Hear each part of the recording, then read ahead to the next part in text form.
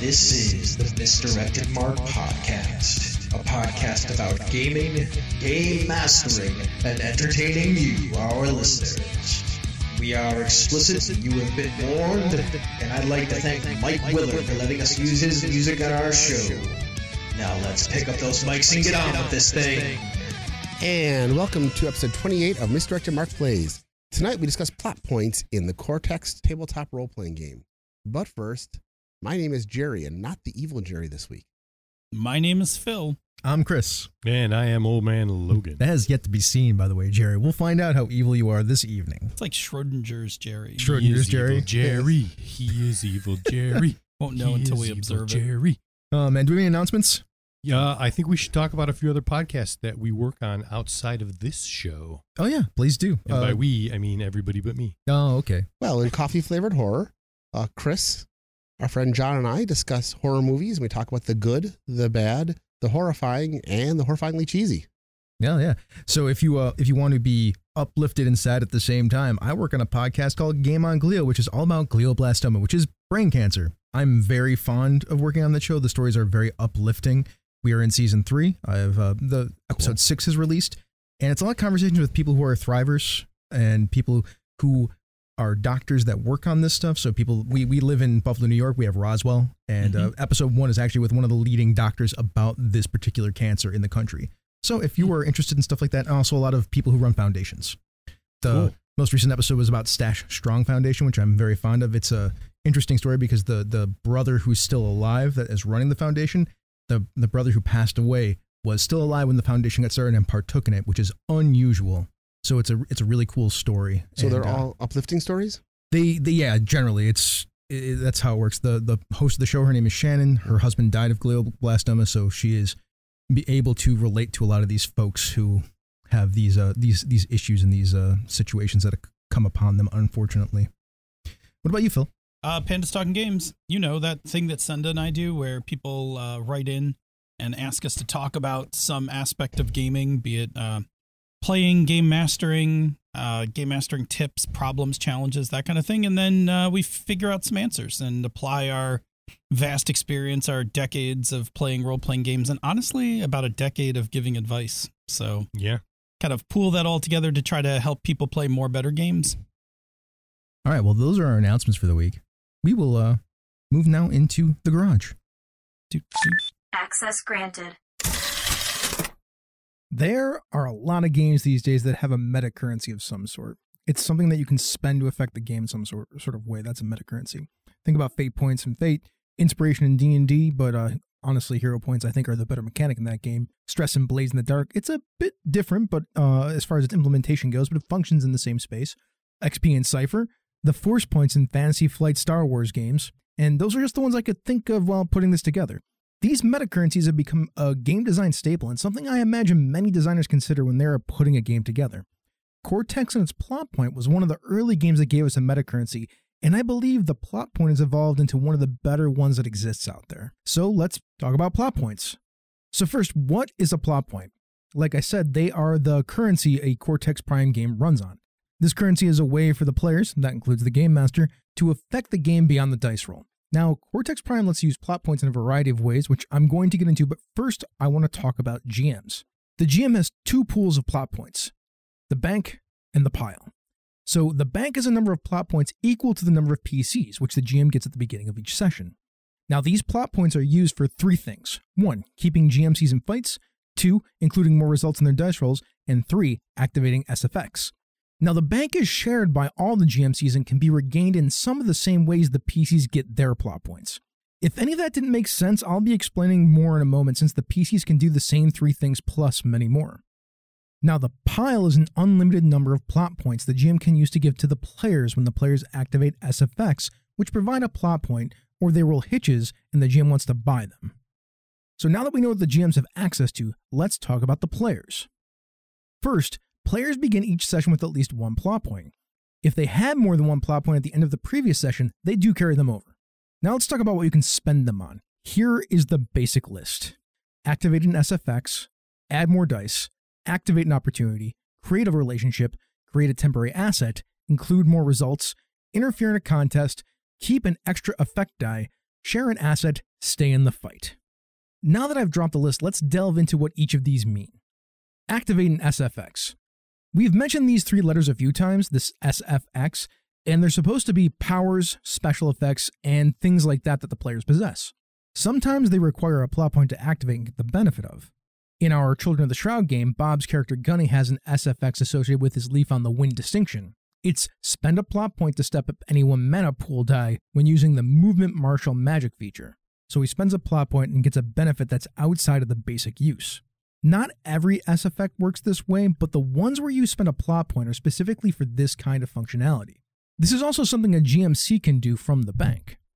Add more dice. You can add another trait from a trait set you've already utilized for a dice pool you're building. For instance, if I've already added my Geek die to an attack when I'm building a die pool, I can then turn around and add my Jock to it as long as I explain that I'm trying to muscle my way through by spending 1 plot point. Activate an opportunity. So we've talked about hitches, that's when a 1 is rolled on a die. If the GM rolls a 1, it's called an opportunity, and the players can spend a plot point to activate opportunities. When a player does activate an opportunity, they can either step down an existing complication on the board somewhere, or step up an existing asset. Create a temporary asset. Just spend a plot point and create something in the scene that is an asset at D6. So if you spend 2 plot points, it becomes an asset for the rest of the session. Instead, you could also spend a second plot point to make it usable by your allies in the scene. It's a very nice flexible use of the plot point and gives you a lot of creativity as a player at the table. Now, this flexibility and creativity comes with some amount of responsibility. You're expected to create things that align with the setting and situation of your game. There is no creating a laser pistol D6 in your fantasy setting, unless you're going to go for that Expedition to the Barrier Peaks vibe, or you just like being that person. Please don't be that person. Be better than that person, I'm begging you. Just make the Wand of Lightning, it's the same functionality. Also, the GM and the players, especially if I'm one of the players at that table or the GM, is going to tell you no, because, play inside the game. All advice and silly thoughts aside, the next thing I want to bring up is create a relationship. Now, this is only used if you are using the relationship trait set in play. And it does the same thing as create a temporary asset at D6, except the relationship sticks around until the end of the session. And that's only for that 1 plot point. Also, if you spend some XP or growth, those are 2 mods for advancement, the relationship can then become permanent. When it comes to relationships that you are creating this way, you also can't spend an extra plot point to make it usable by everyone. That relationship is just for you. Include more results. This allows you to spend a plot point after you roll to add another die to your total. You can do this as many times as you want on a roll as long as you have the plot points to spend and dice to add in. This is also something a GMC can do from the bank, I mentioned it earlier. Interfere in a contest. If you want to interfere in a contest that's already underway, you can spend a plot point to join in. I talked about this in our previous primer, and it's worth saying we don't use this version of the rule in our Children of the Shroud game when it comes to dueling. Keep an extra effect die. This one's simple enough. You spend a plot point and use a die that hasn't been used yet from your dice pool to add another effect die to inflict stress, create a complication, or create another asset on the table. Stay in the fight. When you would be taken out, you may spend a plot point to take a complication instead. The size of the complication is equal to the effect die of the opposing dice pool. This is also something a GMC can do from the bank. And it's, like I said, a way to stay in the fight, and that's how you get these weird complications on the table like, well, I have been wounded like D10. Now that we know how to spend them as a player, let's talk about how to get them. Complications. Roll a 1, and the GM gives you a plot point to create a complication. This complication's at D6, but multiple 1s can be used to generate larger complications. Say you roll 3 1s, it would be a D10 complication. Conversely, it could also be 3 D6 complications if they gave you 3 plot points. Give in during a contest. If you give in during a contest, you get a plot point. You'll need to have at least rolled 1 time before giving in during that contest, otherwise you've just given them what they wanted without having to provide any opposition. SFX, especially Hinder. Some SFX provide plot points. The Hinder SFX is linked to distinctions and says, reduce your distinction die to a D4, add it to your die pool, and gain a plot point. Role-playing. You can give out a plot point for memorable moments in the game. Honestly, I'm not a fan of this one, but if you like having this kind of rule in your role-playing game, it's here for you to use. Using a D4 complication in your role. Now, this is related to complications or stress if you're using that mod. Now, this doesn't count if you have a trait rated at a D4 from a trait set, and in the majority of these situations, the D4 disappears after the roll so they can't be used repeatedly. So now we know what a plot point is and how the GM and players spend them and get them. The last thing I want to mention before moving on to the roundtable is some things to consider when building your own Cortex game or making your own Cortex mods. So 1, you're going to want to have a variety of ways to spend plot points. The list that's above is pretty solid, but if you decide your game doesn't mesh with one or more of the above ways to spend plot points, then consider what ways you'd like to see plot points spent and how it helps your game's themes, tone, and intended playstyles. Also, maybe think about how it might influence a table's play culture. It's kind of important, actually. You also want to have a variety of ways for PCs to gain plot points. I tend to think of 3 varieties of ways to get plot points. 1, how a PC can get them from the GM. 2, how a PC can get them from a random occurrence. And 3, how a PC can get them by interacting with the game. Now, I think the last one is the most important to consider, so I'm going to highlight that. Say you were to remove the hinder SFX from play. Then there's no real way for a PC to interact with the game to get plot points. They're just relying on the GM and the randomness of the game to generate potential currency. And man, that can feel pretty unsatisfying in a lot of ways, especially when a PC just can't seem to get a plot point through the other means. That said, we still want to remove the hinder SFX, so we need to create something else. Let's decide that whenever someone initiates a contest, they gain a plot point. That will work really well for a swashbuckling musketeer-style game where contests of wits and sword fights can occur constantly. Now, if we don't want to go that way, we can just say that if you were ever building a die pool and you don't have a plot point, then you get 1 plot point. That means that PCs will always have access to at least 1 plot point when they have to roll the dice. Now, I find that last design kind of weak, but it's functional for keeping plot points in the PC's hands. The last thing I want to say about this is something that Cam Banks wrote in the book. He feels that it's better to include some way the PCs can make a riskier or challenging choice, which then gains them a plot point in the process. And what that means is, please don't leave the economy to the GM to manage. It should be in the hands of everyone at the table. And with that, I'm done priming you folks up on plot points. It's time to head to the roundtable to talk a bit more about them with the rest of the guys, but first let's talk about another show on Misdirected Mark Productions. Bob, take it away. We have this show called the Gnomecast, and several gnomes from Gnome Stew get together to talk about gaming topics and themselves, and it's all in an effort to entertain you and to avoid being thrown in the stew pot. You know, me and Jared lost the stew pot for a hot second there. What? Yeah, it went missing. There was a party at the gnome tree. Don't tell Ange. We said there was a natural disaster, but recently it was found. Like we found that we actually paid somebody to clean it up, but I was, bathtub drunk couldn't find it. Dude, you don't have too many more of those left. I got like 2 left. Yeah, you got to be careful. I know, right? These people, I suppose, you would be one of those guys that would go on a party boat and chuck the stew pot across to another boat without thinking about whether it's going to sink. It's true. They miss. It's true. I do have to tell you, Phil, the company that cleaned up the pot, they welded shut the escape hatch in the bottom. That's going to be a problem. So, I mean, just don't try that trick anymore. Yeah. It's not there. There was an escape hatch? Yeah. That's how you get out. It's the thing about the gnome stew. People don't realize, like, there's kind of a history for that stew pot and the things that have been done to it and what's happened to it. Yeah. All right, then. Well, would the vat of acid trick work in the stew pot?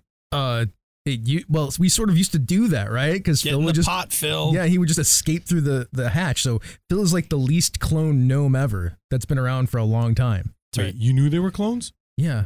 I murder my clones. Jared's got an extra clone. That's how he gets all those reviews done. The clone woke up early. Bob's quote right there is like a 20-year-old quote from our Amber campaign. Like, literally, I'm the only person who gets that joke. Yeah. All right, let's move on to the roundtable section. So let's get into talking about plot points. Bob, would you mind asking the first question? Why, yes, I would mind. Oh, wait, no, that's not how that's Do you want a supposed plot to go. point for it? Yes, give me a plot point and I will ask the first question. I don't have any plot points. Phil, you're the game master. I didn't bring them, but I'll hit you up on the next game. I will consider that a plot point in arrears. If you will ask me a question today, I will give you a plot point on Tuesday. There you go. If you understand that joke, you should be scheduling your colonoscopy. Yes, you should. Question numero uno. What the hell, Bob? What are some of your favorite uses of plot points in our Cortex games, and what made them so memorable? I don't know if I have a specific one, but I always like it when I have, and when we play Ox especially, right? Like I have some pretty good rolls in that game. And so sometimes I give you guys a pretty good run for your money, and I really love when you guys roll and then you guys are like looking over the dice, and you're like, wait. I'm gonna spend a plot point. I'm gonna add an extra die into this. And like what seems like, oh, this is gonna be like an easy, like I easily have this task, you guys wind up snatching a bunch of those out from under me by creative uses of plot points. So I always find that to be quite enjoyable. I'm rooting for you guys. I have three actual moments that I found that were fun in my as far as favorite uses of plot points. One, I like when Phil has twice now given two people a plot point to create a complication on the table that made it difficult for both of those characters. I think that's a fun use of the plot point and fairly unique because it's not exactly in the rules. Yeah, it's not in the rules. I kind of just winged it, but you're right. That was cool. And we did it right on the show. It felt good in the moment, yeah. So it worked. I think I usually cut these out, but there's a lot of times where Phil's like, I don't know if I could do this. I'm like, hey, bud, just spend one of your plot points to add a die. Because it's like Phil forgets that he can do that for his GMCs a lot of the time. Which is funny because I actually put a stack separate, like from the pile. Mm-hmm. Like I put my bank away from the pile and then I forget to spend them. I did not with the fight with Samia. No, I did a good. did a good job. I did a good job because I a couple times like really punched back hard because I was able to buy up. And my other one was early on when we were having that fight with the Lancaster Legends, and I created the ice swords that floated around and spent the plot point to make it usable for everybody because then everybody had ice swords that they could use to fight the Lancaster Legends. I enjoyed that personally. Mm-hmm. So those are my three moments that were some of my favorite uses of plot points in our Cortex games, and just the idea of like swords flying around was fun for me. For me, one of my favorite use of plot points is actually getting them in our Aux game. My scientist Gree is prone to, just by the roll of the dice rolls, is constantly succeeding with complications at a number of different things. And most of his experiments tend to blow up in his face, so to speak. And the ability to get plot points is nice because it still gives me a chance to do something else so that I can succeed at what I'm attempting, but also the complications that come with it and the way that Phil uses those. And sometimes he'll just give me I'm going to give you a plot point for that as well because I'm buying that one. You rolled a one, and I'm going to buy that. And as soon as I go to do any experiment, I can almost see the glee in Phil's eyes because by the time I get my dice pool assembled, he's already here. He knows what he's going to do when I roll that one, which is going to inevitably happen. Or if I roll 5 ones at once. From behind the screen, the thing is, coming up with ones on the fly is often hard for me. So for tasks that I know are going to be in the game, mm-hmm. I prep those, and I actually prep what I'm going to do for hitches. Like I have a section that says like what the difficulty is and if there's any other distinctions involved. And then I have like what is heroic success, failure, and hitches so that I know.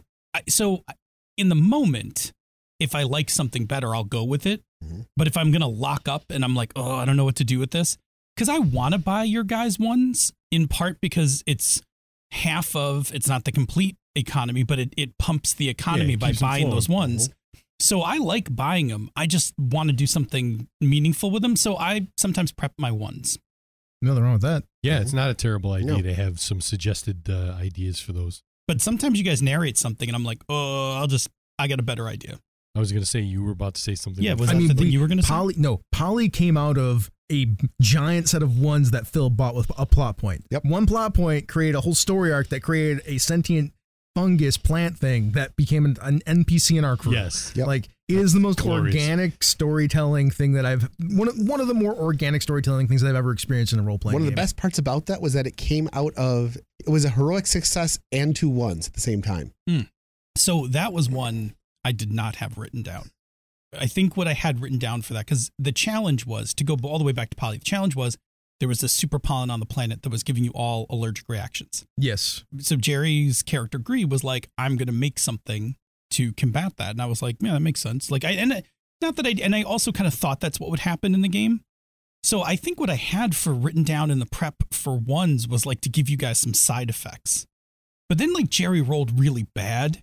And I was like, side effects, one, if I buy, because it was enough ones that I was concerned if I bought these as side effects, it was really going to fuck you guys up, right?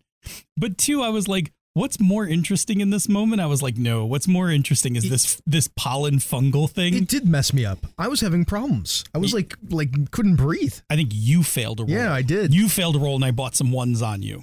You also forgot the fact that the pollen attacking the planet is the result of me rolling a one earlier in the this game. Whole thing is I created the problem in the first place. Like this is all Jerry just botching stuff that create a whole separate problem, that create a whole separate adventure, that create a whole giant like monstrosity thing that ended up being Poly. I would like to thank Powered by the Apocalypse for teaching me how to roll one bad thing into another. Yep. Like that was very much a function of what move can I make here that's going to be more interesting and more terrible. Yep. And what I think is interesting about all that is that there was a series, I think, of 3 sessions in a row where I either did not succeed or rolled a 1 on every test I attempted. Yeah. But the plot still kept going and we had a ball. Mm-hmm. And a lot of games don't handle that. A lot of GMs and players don't handle that. Players that handle that well. Cortex is all about the fail forward, right? It is like almost built into the game. It works. Keep it moving and have fun with it. And there are things like when I'm setting up Cortex challenges that like I even have to catch myself where I'm like, oh, that failure is not a stymie. That failure just means like I'm going to run up ticks on this clock, or this failure means like, oh, you're going to get this, but it's going to take longer than you expected. Like you're not going to get as many actions, that kind of thing. It's not even failures too. Like it's just somebody rolled a bunch of 1s. Yeah. And still succeeded. Yeah. Do you have any, Bob? Yeah. To wrap this one up, I don't have a specific moment, but my favorite of the plot point things is spending it to get the asset available for everybody else to use. Yes. Yeah, absolutely. Like you come up with like, oh, this is a really cool idea. I can do this thing. But now I get to share it with everybody else as well. Mm-hmm.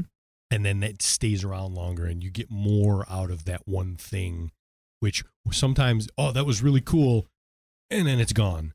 Mm-hmm. But spending that plot point to give it to everybody. I agree. Yeah. I enjoy that. Ask the second question, Bob. Sure. How do you view plot points in the game? As in, what are your thoughts and feelings about the mechanic, whether they're positive or negative? I said in the intro, I think it's the best implementation of a meta-currency in all of role-playing games. I really do. Yeah. I don't know of one that's better. Those are my thoughts. They're positive. I think it's great. I think it works effectively.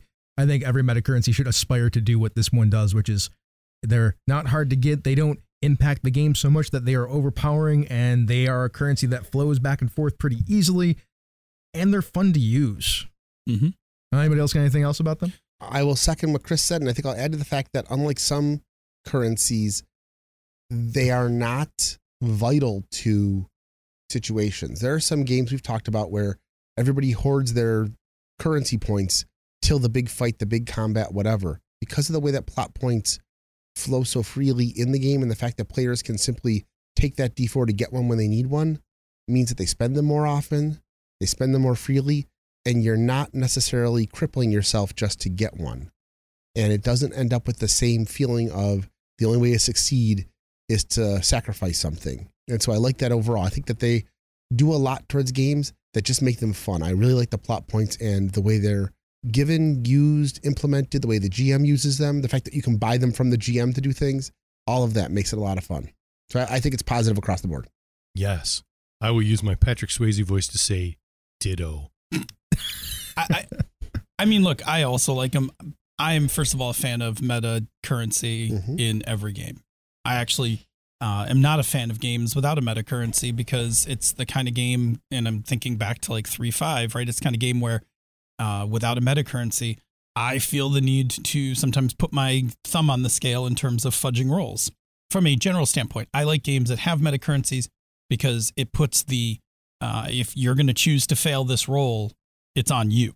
You could spend points and spend your way out of this, or, try to, at least from a GM side. I don't feel obligated to tune things for drama. It's interesting. Like, so a meta currency for you as a game master means that as a player, you have all these opportunities to make your life a lot easier. So if you don't take them, that's on you. I don't think that's bad. I think it's a cool kind of interesting perspective on the idea. Well, and I think it's probably based on where I fudge, right? So where I fudge is usually to give the players a success. So if I see, like, let's say we're playing, again, not to pick on 3.5, but let's go with a game that doesn't have a meta currency. So let's just say we're playing Iron Heroes. If I see Bob bomb like 4, 5. Come on 1 second. Let's not pick on 3.5. Let's just pick the most adjacently close 3.5 game potentially possible. Exactly. Yes. But a game that I used to play and a game that sometimes I fudge rolls at. let's say we're playing and Bob misses like 5-6 times in a row, right? Just he's having a shitty night, but he's not rolling like single digits. He's rolling that like low teens that just can't get to a hit. Mm-hmm. I'm eventually going to just fudge one of those. I'm going to eventually just make a hit. But if Bob has a meta currency and he rolls that close thing and looks and is like, I'm going to hold on to this currency, the shot isn't as important to me, Mm-hmm. then fine, you miss. Like, miss all you want. But if Bob's like, I absolutely got to hit something, or I haven't hit something all night, fuck it, I'm spending a point, and then gets the hit and gets the good feeling from it, then I'm for that. So for me, that's what I love about meta currency. Is what meta currency does is it tells me as a GM when you guys care about a particular role, because you can just let a role go by and be like, meh, I'll roll for that later. Or nope, this means something to me. I'm going to put a point or two of this currency into it. I also like the fact that as a player, you can simply take that D4 to get another point of meta currency when you need it or want it. But that also you can narratively play with that. The idea that the optimal thing for my character would be to do X, but I'm going to take that D4. So my character's going to do this. And that explains that, just in-game explaining why you take it. It gives you a little chance to narrate and role play, but have it be something both mechanical and useful, but also just fun. It adds to the fun of the game. And I think it's actually a brilliant design. We've all played Fate. And one of the hardest jobs of being a Fate GM is, in the middle of everything else, is managing the economy. Yeah. Right? And it is very hard to clock everybody's fate points in the middle of a game and then mentally be like, Chris is running low on fate points. I gotta introduce a complication that I can try to, get him to buy into, a compel. I gotta come up with a compel for Chris to buy into so I can push points to him. Mm-hmm. Whereas in Cortex, and like as Chris said earlier, Chris can be like, I'm running low on plot points. I'm gonna start pulling D4s for my distinction so that I can build up a little. And I see it all the time in Ox. Early in an Ox mystery, Chris pulls D4s until he gets to a certain number of plot points. Yes. Mm-hmm. And then once he's comfortable, then he like settles in, like, okay, well, now we can get working on the problem. I've got some points, and I can now, when I want it to count, can spend my way into that. Okay, I got two things that I want to cover here. One, I want to talk about the fate point and some of the problems with it. Two, I want to talk about the thing that you just said. The reason I do that as a player is because, one, it's mechanically beneficial to me, and the game actually is okay with me doing that. Sure. And two, it creates a story arc for my character throughout the session. Hell of the story. yes. Yep. It's so smart. That's why it's so smart. The game is actually encouraging you to play out a story arc for your character, of making your life more complicated, doing that, a way to encourage that try-fail cycle. Without having to push extra narrative into the thing, because you're just like, I have trust issues, so I'm trying to work on this, but I can't really work with anyone on this because I don't trust anybody. Exactly. I'm just going to take the D4, as opposed to me as a GM having to like artificially come up with something, or not artificially, but inject a piece of narrative into the game that's like, oh, would you like to do this? Right? As I like slide that fate point. Yeah. Mm-hmm. Now, in Fate, you can self-compel. But I will tell you the thing that I've kind of realized about Fate that makes me think that the fate point has got some issues. I mean, I think it's a perfectly fine mechanic. But if I compel you, often I am giving you a mechanical benefit for some nebulous narrative complication. Sure. That I will, as a game master, then bring its ugly head to roar, or rear, I should say, later. Now, that is not as clear cut as what Cortex does. Correct. And that's, I think, the problem that players have is like, I'm going to get my fate point, but I am giving it for an unknown detriment that is coming later. Yeah. And sometimes it's way later, and sometimes I've done it where I will require like an extra skill check before you can get to the thing you want. You did it to me one time when we were playing 4 sessions later. Yes, like, I did. Remember that compel? I'm like, I 100% came back on you. I was like, I don't know that this is a long time ago. Yes. This is like years ago. Like 7-8 years ago. Yes. I don't know if that's how the game works. No, like, in my head, I'm like, I don't think that's how it's supposed to go. But I'm pretty sure that wasn't correct, and it was like a signs and portents thing. Look, where man, I was narratively, mechanically though, I couldn't find anything wrong with it. It just didn't feel right. The thing about it was, and I remember doing it, but I vaguely remember the story. You did something that had not an immediate repercussion, but you did something that set in motion something much larger. Yeah. And so I gave you the fate point because I was like, oh, it's a compel. Like I compelled you into like pushing, like essentially pushing a button that 4 sessions later opened the door to something terrible. So like, yes. And mechanically, it's actually okay, I think. Right. I couldn't find anything that was wrong about it, right? But like in my head, I'm like, shouldn't I get like 3 or 4 more fate points now since the world just ended? Yeah. And I think the other problem with that is like, it's the kind of thing that if done wrong, you'll never want another compel. Yeah. Because you're just like, oh, I don't know. I'm just going to have this like, sword of Damocles hanging over me. Correct. Yes. Which, good reference. Not that you know that you just did a thing, but that's totally a Dresden Files reference to where the compel came from. Yeah. Like the sword of Damocles is one of the original ideas for why the compel exists in Fate. I totally from the Dresden Files did novels. not know that, but just know the sword of Damocles. Because it's an aspect that Harry has in the role-playing game for like the early part of the game. I think like on his character sheet, it's on there for like early Harry Dresden, and it gets compelled all the time in the books. If you read the books, you know what we're talking about. Now, like I said, I think mechanically the reason why compels are so hard for people is because I get a mechanical benefit for an unknown complication that I don't know when it's coming or how it's coming. Yeah, and it feels bad. And that's the part that was like kind of on the edge of the game. I feel like I'm sacrificing something just to do something. Not only just sacrificing, if you could sacrifice and know what you're sacrificing right away, is a different thing than I am sacrificing something that could be not too bad or awful later. My better compels in games have included things like you're trying to negotiate with the king. Sure. But the character who can't shut my big mouth, I've compelled to butt in the middle of the negotiation. Sure, right. Like, and then made everything more difficult because of it. Mm-hmm. That's a much better, right? That's a immediate. But there's like an art to it, right? It's not clear cut. Yeah. Yeah. That's all I'm saying. Right. And those are the differences between those two things. And that is where I get back to why I like in Cortex with the distinction is that rather than me having to like compel something and either figure out something short term or long term, you've just been first of all, it's on you. Why is this distinction a problem in this moment? Right. And it's cool because then you narrate, you're like, oh, I have trust issues, or, oh, I am reckless when I get creative, to build a solution. You're putting it on yourself also by using the fiction of the game and your character sheet and the aspects of your character. So it's all way more lucid and compelling. And quick. And quick. Mm-hmm. Because that problem happens in the check you're making, not in an additional check or somewhere down the line.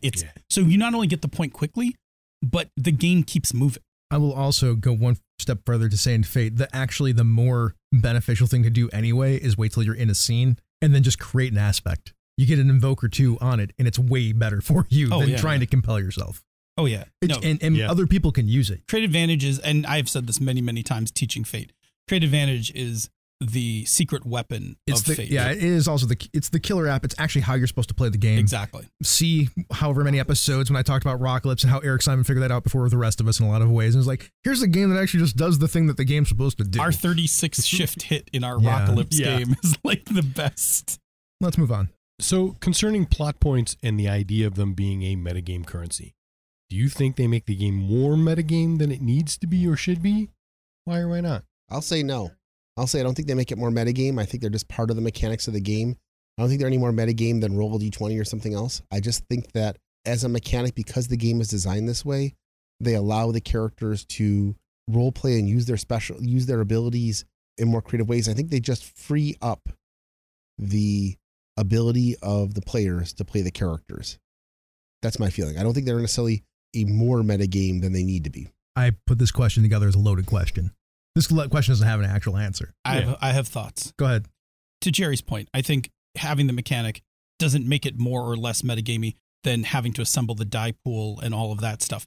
I think the question I would ask is, does it increase the latency in a turn or in the, the check? 100%. It absolutely does. Yes. But I also don't think that's a bad thing because, again, and I guess I should just state this, I don't have a problem with the meta aspect of gaming. I'm not an immersion player. I am a micro immersion player. I like immersion like in particular scenes, and then I'm totally fine coming back out to a game level layer and doing all that stuff. Foci layer, same thing. Foci layer, cluster, thought, whatever term. Whatever it is, we all know what it is. We have been using foci lately. We've been using foci. So anyway, I like that actually, because I'm not acting in a play. I'm playing a game, and the rolling of dice and assembling pools and that kind of stuff is playing the game. And I like that. Mm-hmm.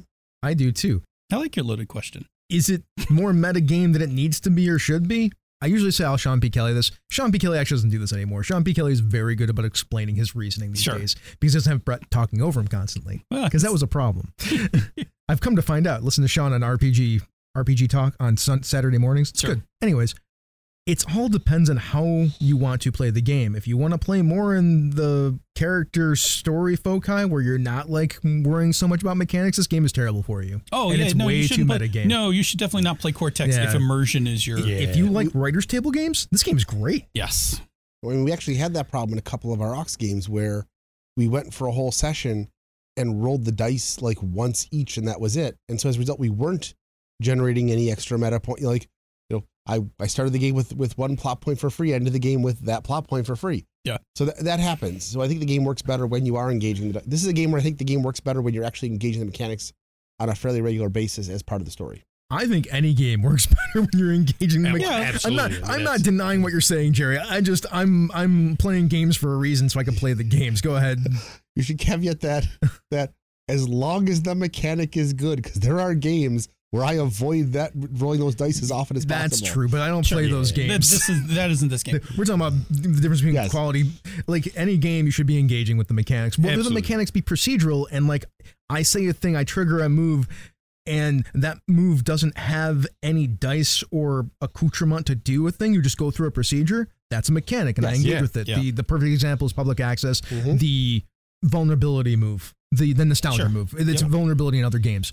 There are no dice rolls, but it's a procedure. Now, this game has a lot of bits and stuff that take you out of the story 100%. And character layer. So like I said, if you don't like that, then don't play this game. Yeah, I'm with Phil. Immersion is great in moments, and I'm not opposed to playing a game that's deep immersion in and of itself, like a good story game where you don't have to bounce.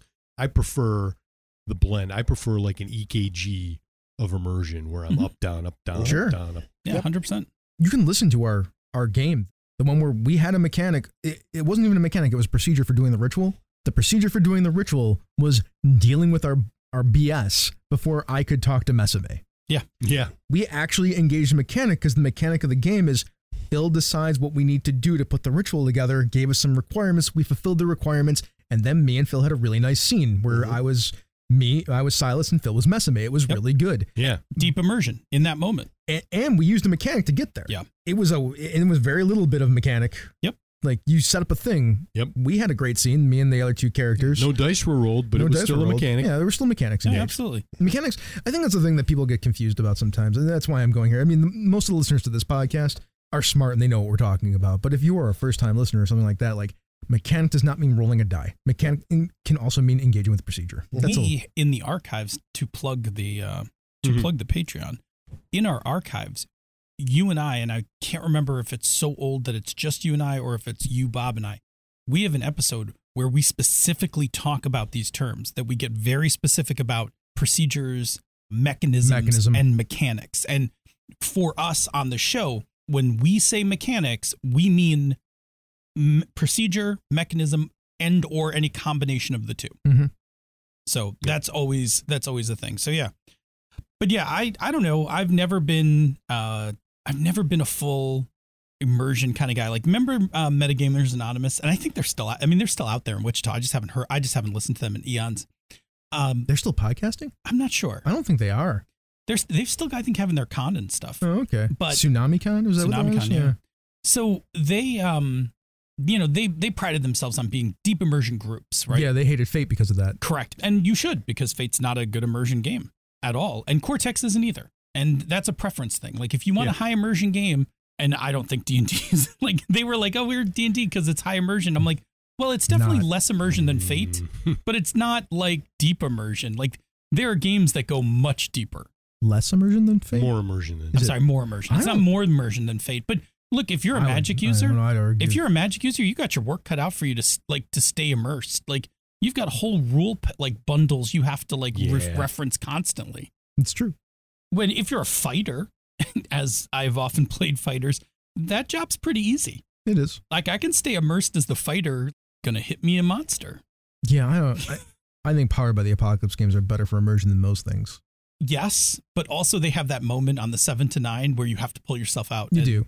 I'll not challenge, but I will ask listeners to suggest to us deep immersive games. Because to me, I actually, again, because of how I like immersion, none of the games that we've mentioned, Powered by the Apocalypse, Cortex, etc., I like those, right? I like doing all those activities. Otherwise, I wouldn't play those games. Yep.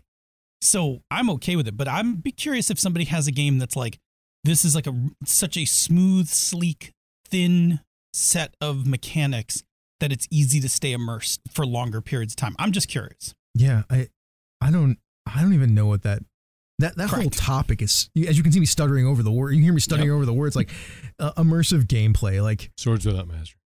Even that's not bad. That's not bad. It's not bad.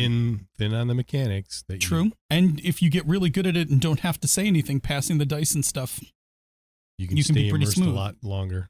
Do you hear what we're saying though? So role playing games are essentially we're assiding for this one. This one's actually interesting. I think this is a fascinating discussion. Let's get into it. Role playing games are primarily a audio medium. We are talking to each other. Absolutely. So when we talk about immersion, we're talking about the times that we can talk to each other without having to talk about the mechanics. Yes.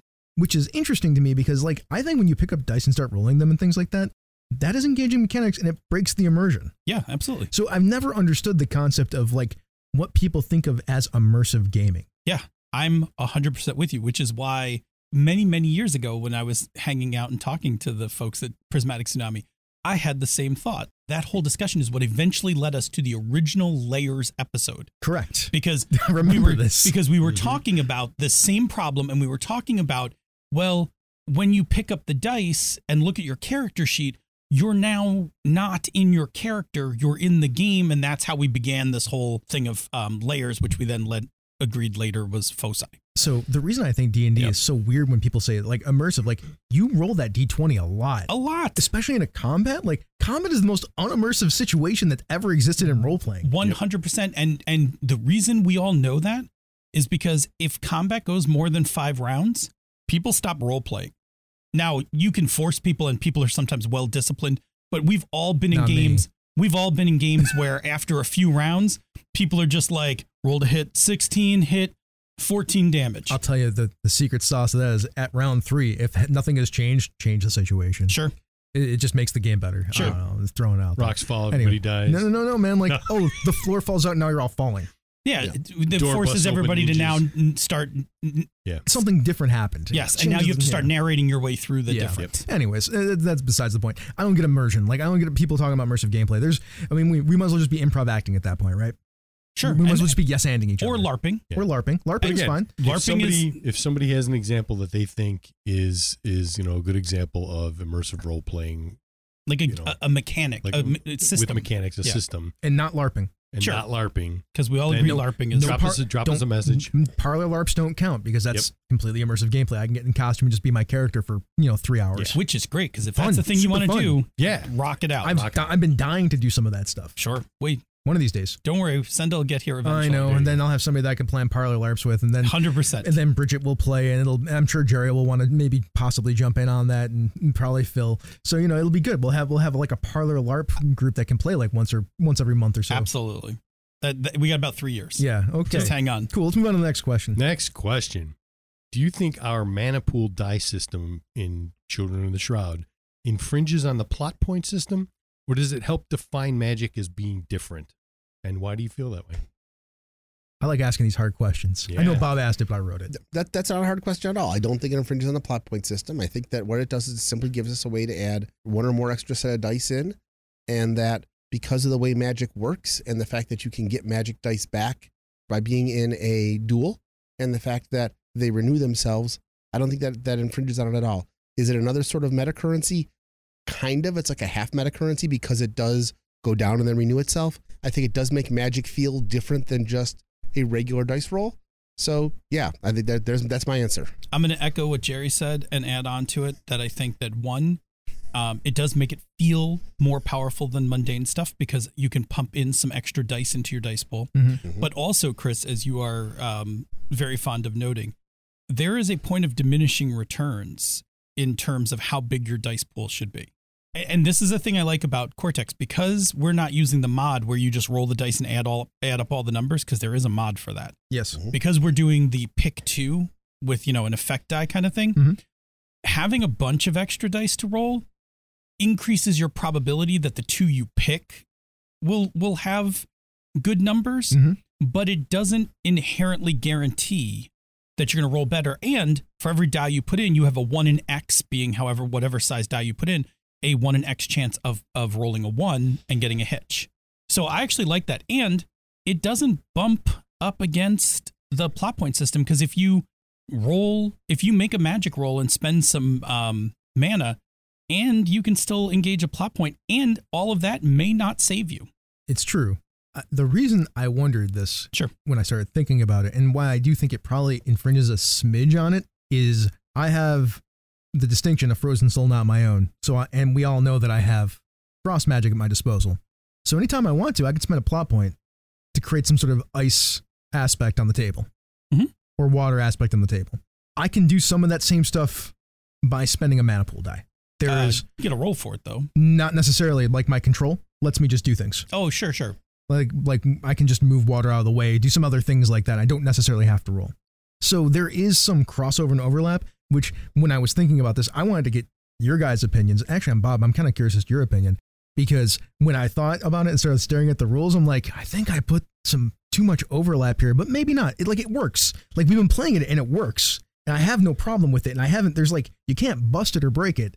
And it does kind of make it feel different, but the plot point is so universally applicable that it crosses over to the mundane and the magic. Now, if we put a rule in there where you couldn't use plot points for certain magic things, that might help distinguish them more, but I don't know that they're infringing on each other. I just think that the overlap is so great that it kind of messes with how the mana pool works and how the mana pool kind of infringes on the plot point a little bit. I don't feel like it's a problem. I think the system works. Yeah. I don't think they're bumping into each other. I don't think it hasn't been an issue for me. I think it was a well thought out idea that in practice is doing what it was supposed to do, and it's making things very interesting at the table. So I'm fine with it. I see two things. Number one is I see magic as being like a free floating asset or aspect on the table. So there are times when I've only got 3 dice to use, but now I've got my magic die because we're in a duel, and I can spend an extra plot point to use it when it's necessary. You don't have to spend a plot point to use your mana die. No. But I mean, I can add that in. I can use it I see what you're saying. It's a 4th die I can use to build the pool up. The second thing is the control thing is a different issue, because I think that control is one of the more powerful magical abilities in the game. I see many more uses of your control than for my enhance. I mean, I just haven't I don't have the enhance ability. Otherwise, I'd be using it all the time. I don't know. I don't think that the enhance ability. I don't remember. I put these together, so I have a pretty. I know much how they all work. I haven't seen the enhance being as useful as the control. If I built this character again, I probably would have taken control. That's fair. As opposed to enhance. I don't see enhance being as useful. I feel like you can just buy some experience points and buy control. You can. I could have. I didn't want to infringe on what Chris was doing. You should just do it so that you can do your thing in a different way. I mean, Earth is pretty useful, right? Yeah, Control Earth could be a lot of fun. Oh yeah, I specifically built this character around the idea of trying hard not to. I was originally going to be Flame, but when you said you were Flame Worth, I went, I'll go Earth, and you took Wind. I specifically built this character to try the game out and try to take things that you guys didn't take. That was specifically because I wanted to try to play around with the rules. So that's fair. Yep. But the answer is still, I don't think it infringes on it. All right, we got one question left. Sure. The last question. What are some plot point mods or uses you'd like to see in Cortex? Anybody got one? Because I don't have any. I don't. I do. Okay. Cool. There's one in the book called No Bank. So the No Bank mod is an optional mod. Players earn plot points when the GM spends a plot point on a GM PC. So I don't get a stack. I don't get 4, tokens for the GM PCs. But anytime in a, head-to-head or challenge, whatever, if I spend a point on my GM PC, I just give it to you. Mm-hmm. That's one where, if we were doing a supers game, and wanted that like, big ebb and flow kind of thing, it'd be like, oh, I'm definitely spending a plot point so that I can resist your punch, but here's that plot point for, a future SmackDown. Is that the only way to get plot points in the no bank? No. I would not want to do that at all. What it does is it frees me from having a limited currency. Got it. But in return, what it does is every time I spend, it just goes to you guys. I wouldn't use it in every game. It would be bad in our Children of the Shroud game. Yeah. We have scale in our game. Yes. And we have also a lot of dice that come out on the table. Yeah, if I was doing something really super, like if I was literally doing supers, sure, I think no bank mod would be fun. I mean, we are playing sort of a minor superhero I'm talking about game. like straight up superheroes, right? Yeah. I would do no bank. I just want to throw out, because this is the discussion we had when we talked about this a long time ago, like 24 episodes ago or 26 episodes ago when we were setting this game up. We are using scale in our game, which means you can have multiple dice for a person that's of higher skill than everybody else that they can roll, and then add in extra dice to their dice pool automatically. Yes. If you had no bank, you could just spend plot points to add effect dice and extra dice and give them to us, of course. But you could have a 10 die pool and use every die. Now, correct. I'm not saying that you would, but mechanically you could. Oh, absolutely. And that's actually a problem for the design of the game, right? Like, that's all I'm saying. Like, Yeah, that takes scale and throws it way over the top. I would say as long as you didn't have scale in your game, then the no bank thing is probably okay to use. So this is where, and I think we talked about this in an early episode.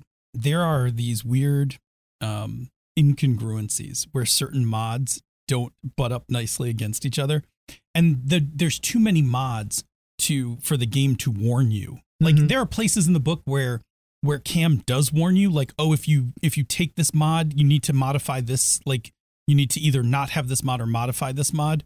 There are a couple cases where that has occurred because he had his experience in it. But if you just grab no bank, like you said, and then grab scale or whatever, and you think about it, right? There's there's a part where it gets like really broken because I can generate really big dice pools, and then start buying my way into successes pretty much at will. You could legitimately take somebody out with one hit. Yeah. Everybody hear me out. If he has 10 dice, he super hits one of us, and he buys 3 effect dice. It blows through the arcane shield, blows through our normal thing, and then hits us again and takes us out. And then he could just kill us with one roll without us ever getting to do anything.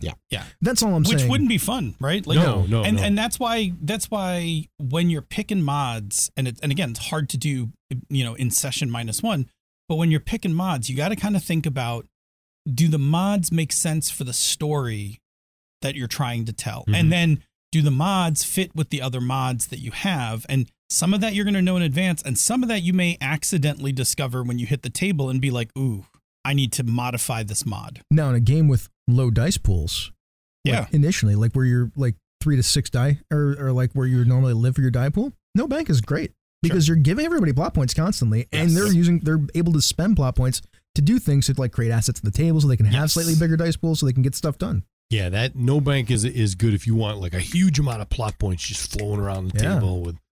Yeah. In my Long Live the Queen game with Senda, one of the mods that we use is her initial starting plot points are higher. So she starts the game with 3 plot points, no matter what, which basically represent that she plays her main character, but she has 2 NPCs that we kind of share narrative control over that are like her support team.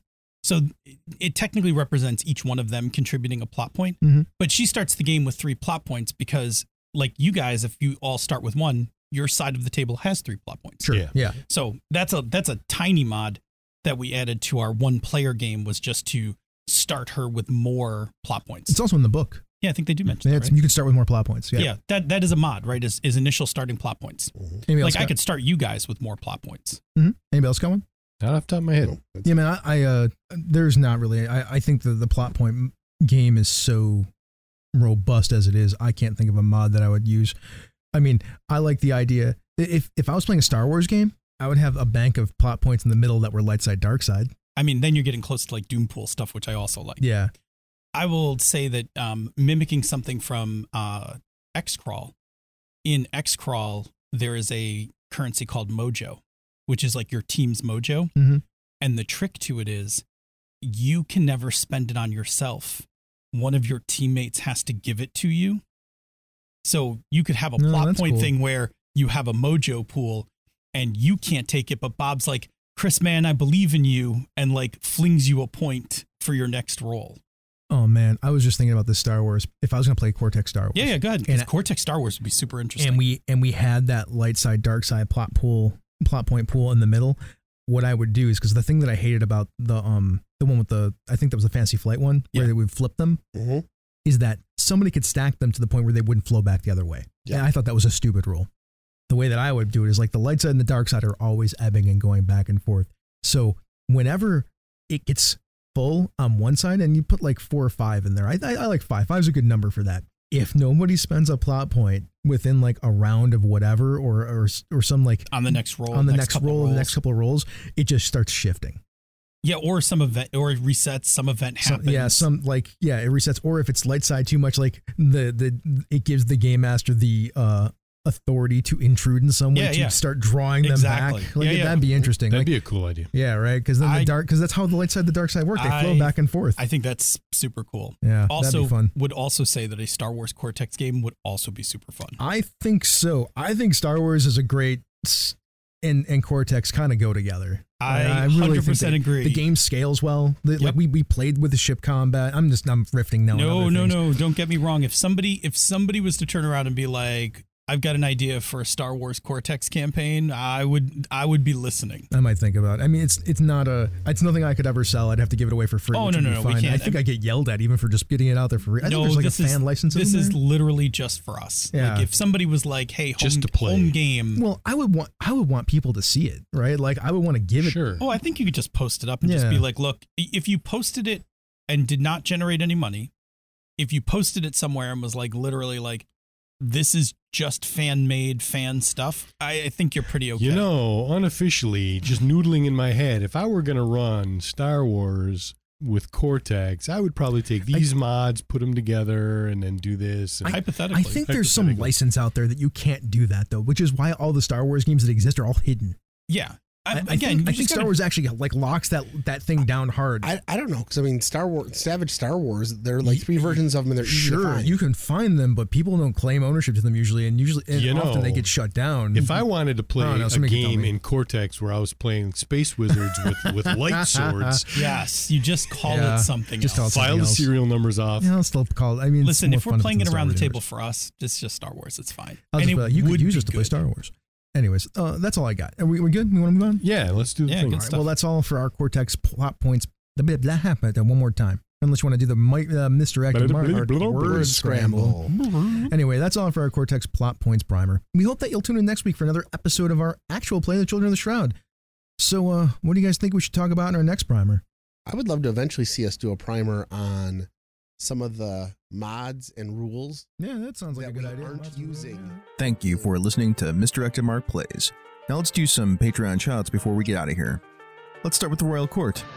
Ty Prunty, known as Lord Timemonger, Lars Henrik Evjan, the Lord Out of Time, Jim, the Royal Merchant Emeritus, Chromatic Chameleon, the Queen's Spy Mistress, J.T. Evans, the Queen's Librarian, Schmitty, the Keeper of the Labyrinth, Andrew Dacey, the Warden of Whiskies, John Carney, the Court Necromancer, Craig, the Lord of One Name, Tiberius Starcrash Smith, the Baron of Britannia, Eric Bonts, the Weregator, and Kevin Lovecraft, the Royal Beard.